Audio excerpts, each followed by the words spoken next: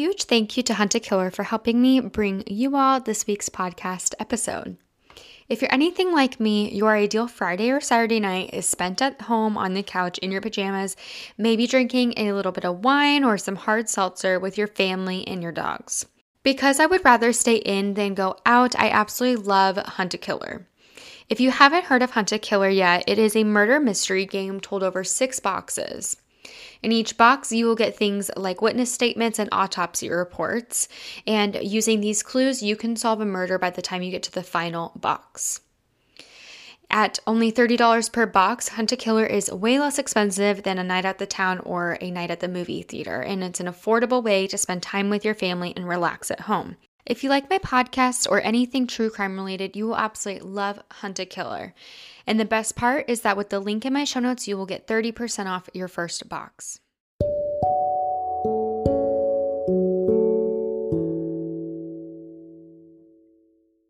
I am so excited to announce that Chewy has partnered with me to bring this week's podcast episode to you guys.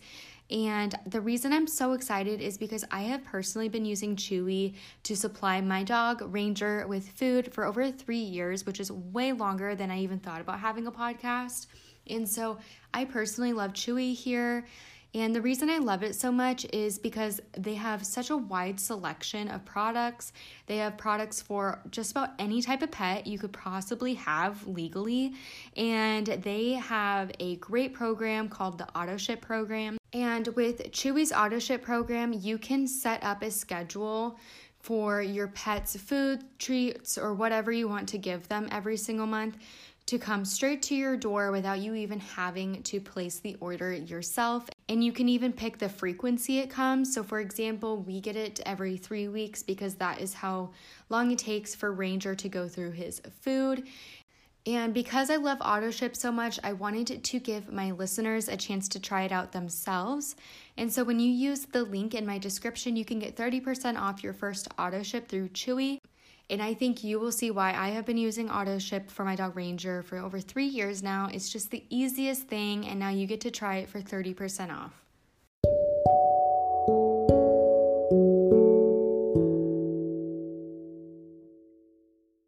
Hi everyone, welcome back to the Doe Identify podcast. If you are new here, my name is Haley, and in this podcast, we try to advocate for unidentified victims and try to be their voice so that way they can hopefully get identified in the future. And if you are not new here, I'm hoping that you can tell a difference with my podcast quality because I invested in a microphone. And so thank you so much for everyone who bears with me through the ads. I'm really trying to reinvest into my podcast so that way, I can make some improvements and, maybe improve the sound a little bit, maybe make it a little bit less echoey. And next on my list is to hire an editor, and I'm going to kind of release a PR announcement right now. So I am so sorry for all of you who listened to the Walker County Jane Doe or the Carl Koppelman episode when they were just released. I inserted an ad into those episodes without listening to it first. And what happened is I misnamed a clip that was unedited, and I inserted in a completely raw, unedited ad into my episode. And in that unedited ad was me running around my house trying to get away from my dogs. And if you don't follow the podcast on Instagram, I have 2 dogs. I have a 3-year-old dog and I have a 6-month-old dog. And I recently got this 6-month-old dog, and he is an absolute angel in the daytime, but once it's night, he gets the zoomies and he's just absolutely crazy. And what's really sad is his old owners took him to the pound where we eventually adopted him because he would nip them a lot because he's a German Shepherd. And that's what he was doing. He's just one of those dogs where if you're just like hanging out on the ground or if you're just like walking past him, he'll just run up and nip you in the butt. And it can be really painful. And so that's why I was getting really frustrated with them. And that's exactly what was going on in the clip. And so I'm so sorry that all of you had to hear that with me running away from my dogs and being like, leave me alone, please. It was just not my best like dog mom moment. And I am actively working with my puppy to, kind of be better about the biting and really train him to not be, such a difficult dog. But he is very difficult, and you will see that if you follow me on Instagram. But we love him anyways, and we adopted him for a reason. We're never going to give up on him. But sometimes I lose my cool and I run away from my dogs. And so if you do that, do not feel bad, because I do that as well. Sometimes you just need some space and record an ad. You know what I mean? So after that long apology, I am going to go ahead and get into this week's case. This week's case is about not only a minor, but a child. And so if you are sensitive about crimes against children, I don't recommend listening to this episode. I can see you next time. But I never go into gory details because I am well aware that sometimes families listen to my podcast, and I never want to disrespect the victim or their families or make anyone feel like triggered or uncomfortable. And I'm not going to do that in this episode.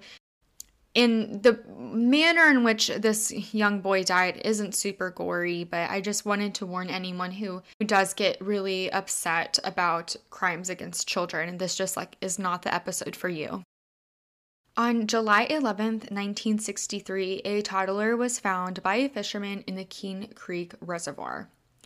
This reservoir is located in Jackson County, Oregon, along Highway 66, which is about 12 miles southeast of Ashland, Oregon. This highway is also now called Green Springs Highway. I don't know if it was back then, but you may know it by either of those names. This highway travels from Ashland, Oregon to Fairhaven, Oregon. It's relatively small. It's just kind of like a side highway.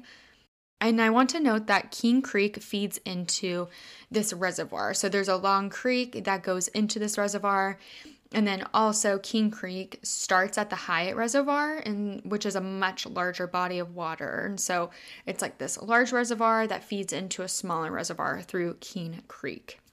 And I'm not sure if investigators know where this young boy was put into the water, but it is just something I wanted to note just in case, they're not able to rule that out. Again, I haven't been able to find anything that says, either way.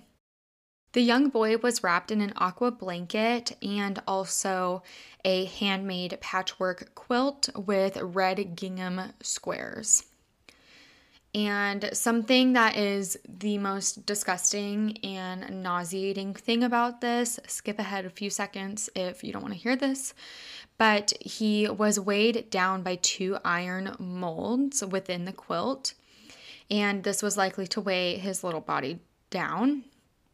And when I read this, I literally just felt sick to my stomach because, it's not an accident, and it's something that the person who hurt him wanted to hide. And so it was just really upsetting for me to read that. And I'm getting teary-eyed. There is an image of the quilt that he was wrapped in. And so if you want to see if you perhaps recognize it, and, maybe if you knew someone who did quilting in the 60s and their son went missing, I would recommend looking at it to see if you recognize it. And a report from KDRV 12 says that there was also wire wrapped around the blanket, and it didn't give any details on if it looked like the wire was to secure the blanket or, maybe it was just debris or something. But just know that one report that I found says that. This young boy had light brown hair, and initially his eye color was unknown due to the level of decomposition. The medical examiner believes that he died in October of 1962, so about 9 months before he was found. So he was very much decomposed by this time.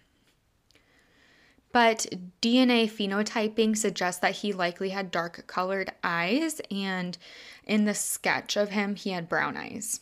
But again, I'm not 100% sure if they know it's definitely brown eyes or like really dark hazel eyes, but just something to note, dark eyes. The medical examiner believes that the child was 1 to 2 years old at the time of his death, and his dentals are available if needed to help identify him. Perhaps the most definitive feature about this young child is that he likely had Down syndrome or a similar disability. I can't help but feel like this could have been the cause for his murder if a guardian was the one who murdered him. Obviously, this is the most selfish thing you can do to someone, especially if they are your child. And it's disgusting to do to anyone, but especially a child for that reason. But we do know that it does happen. It's just a really sick motive that, is a possibility in this case. And there hasn't been any ideas of a motive other than this one. Thankfully, we have some leads on where this boy could have been from based on his clothing. And it's believed that he was well taken care of during his life because of the quality and where his clothing came from. So he had on a red long sleeve shirt with horizontal white stripes. He also had gray corduroy pants with an elastic waistband. He had on ankle socks and white shoes called jumping jacks, which were a size 3. And investigators believe that his clothing was purchased from JCPenney, and the shoes specifically were likely from Norris Shoe Store in downtown Medford, Oregon. Medford is about 31 miles from where the boy's body was found, and at the time of his death, Medford, Oregon had a population of 24,425 people, give or take. It was a pretty poppin' city back then. And so I think that if he was from there, it might not be as noticeable as it would be, in maybe a really small town if someone's child just completely disappeared. I wanted to note that some reports say Norris Shoe Store and some say Noble's Shoes. I looked up the two names, and there is a store to this day in a historic building in downtown Medford, Oregon called Norris Shoe Store, but I didn't find anything for Noble's Shoe Store in Medford. And I just looked it up. I didn't just look up maps or anything, and I couldn't find anything. So since NamUs and more credible sources say Norris Shoe Store, let's just go with that. And speaking of his little feet, they took his footprints and compared them to other newborns in the area who were born around the same time as him. And considering he is still a John Doe, this clearly wasn't successful. And so to me, maybe he was born elsewhere and then brought to Medford, Oregon, or maybe someone took care of him in Medford, Oregon before he passed away. I'm not sure. I know nowadays, having home births is more common. I'm not sure how common it was back then, but maybe he just wasn't born in a hospital in the area for whatever reason. They have only publicly ruled out one boy, which was AJ Campbell, and I'm not sure why they had to rule him out or why they have to make an announcement that they ruled him out, because AJ Campbell disappeared, unfortunately, in September of 1958, and he would have been 5 years old in October of 1962. And so saying that, John Doe, who's estimated to be between 1 and 2 years old, could be this 5-year-old boy, just developmentally, that makes absolutely no sense to me. And clearly a medical examiner should know the difference between a 1-year-old to 2-year-old to a 5-year-old. That was just something I noticed and something kind of odd to me. And I imagine it's really difficult to rule out people because this young boy did have Down syndrome or another similar disability.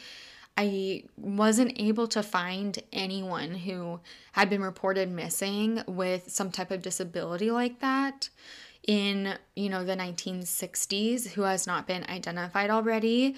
And I imagine that that makes it really difficult to, find people, rule them out, so on and so forth. But I did look on NamUs and found one possible match if the boy hadn't been diagnosed with Down syndrome or similar disability.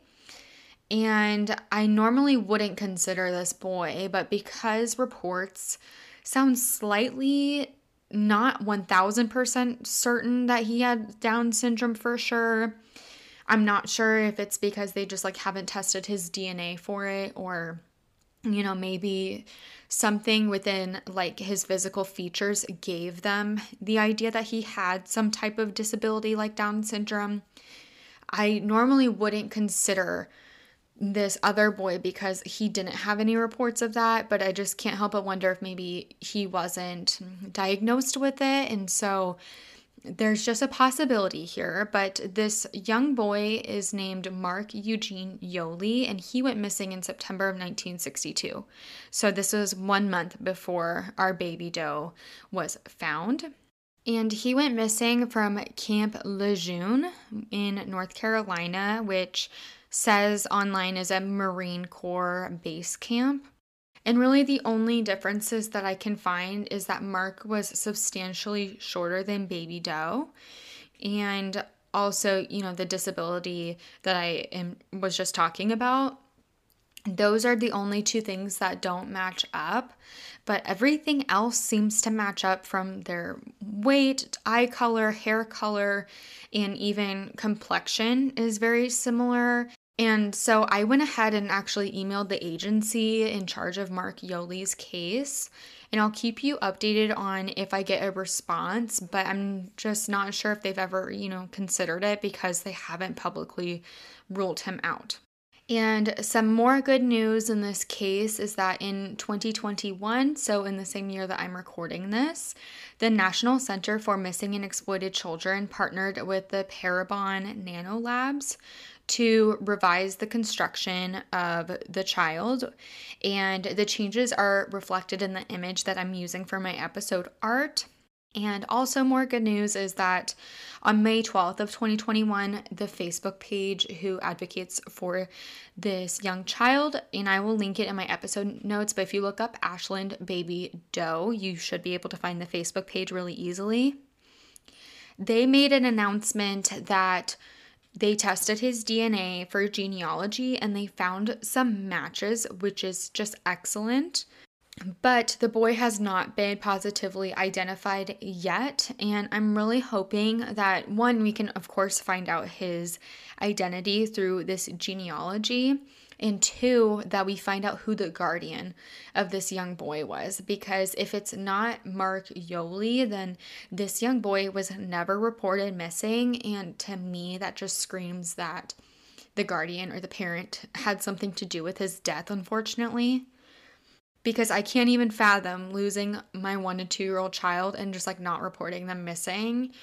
And so I just can't help but feel like that, whoever was in charge of this boy could have been at fault for his murder. I also wanted to make a really fast mention that I wasn't able to find what his cause of death was. Obviously, investigators believe it was murder, but I'm not sure if it was something else. I'm not sure if it was drowning or what, but that's just something that I wanted to make note of. I'm not sure if they're kind of keeping that a secret, so that way, if they ever talk to some suspects that they can, if they say that in their interview. If you pay attention to true crime, you know exactly what I'm talking about. It's kind of hard to describe, but that is all that I have on this case. Unfortunately, there's really not a lot of press around this young child, and I only found him because he was on the unidentified Wikia, and I just looked up 1960s cases. I wanted to cover an older case, and I also wanted to cover a male this time because I've been primarily focusing on females for my whole podcast. But that's really it. I think this young boy's case was just so sad, and if we do find out the motive, I certainly hope it wasn't because he had Down syndrome, because you just have to be like a really disgusting human being to bring yourself to doing that, especially if it's your own child. I also wanted to make an announcement about a previous case that I did. I believe I called it the Des Moines John Doe. And he has been identified as Jeffrey James Larson.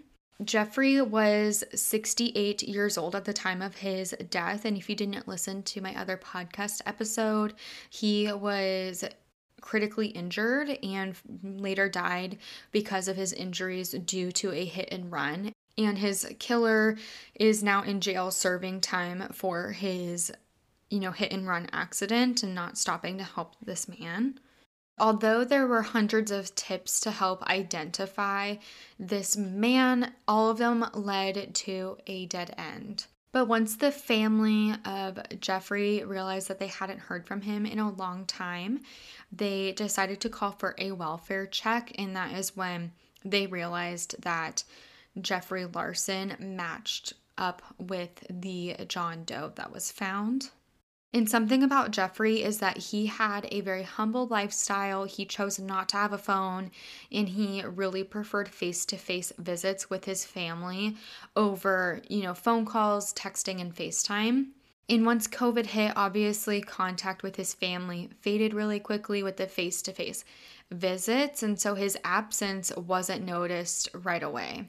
And I do just want to express my condolences to the family. Obviously, they had no idea that their family member was deceased, and so there wasn't any closure. There was just like heartbreaking news there. And so to the family, I'm so sorry for your loss. And it really seemed like Jeffrey Larson was a really great person.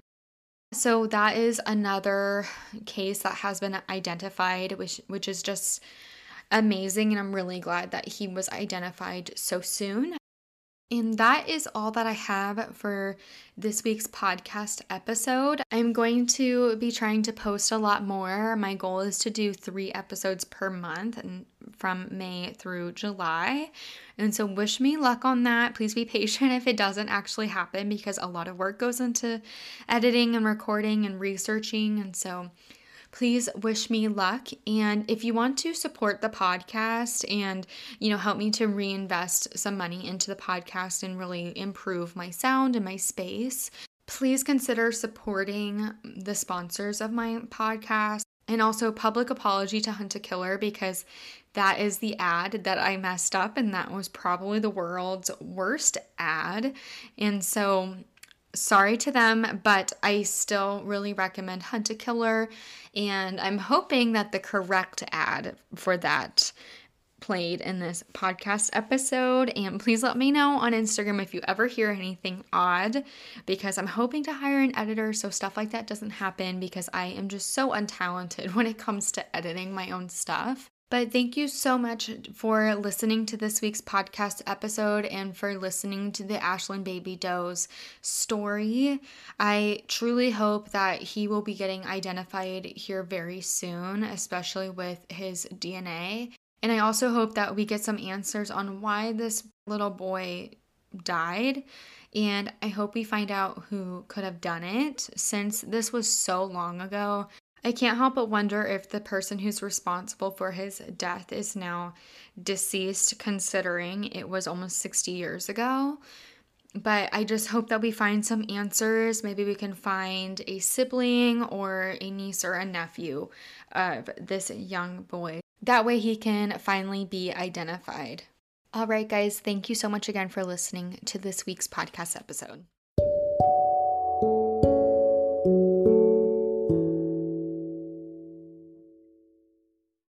A huge thank you to Nix for helping me bring you today's episode.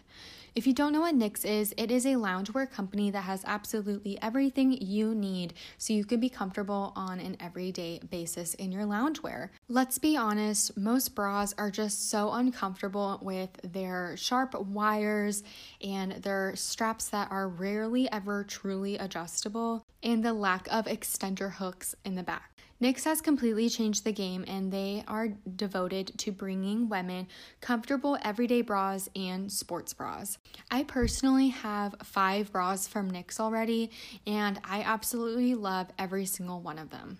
And something that I love about Nix is their accurate representation of women let's be honest, not all of our stomachs are smooth and line-free, and our legs are not completely airbrushed on an everyday basis.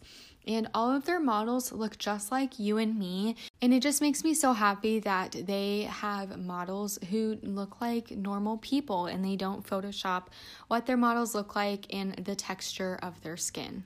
And thanks to Knix, you can get $15 off whenever you use the link in my show notes, so you can get an even more affordable bra from them.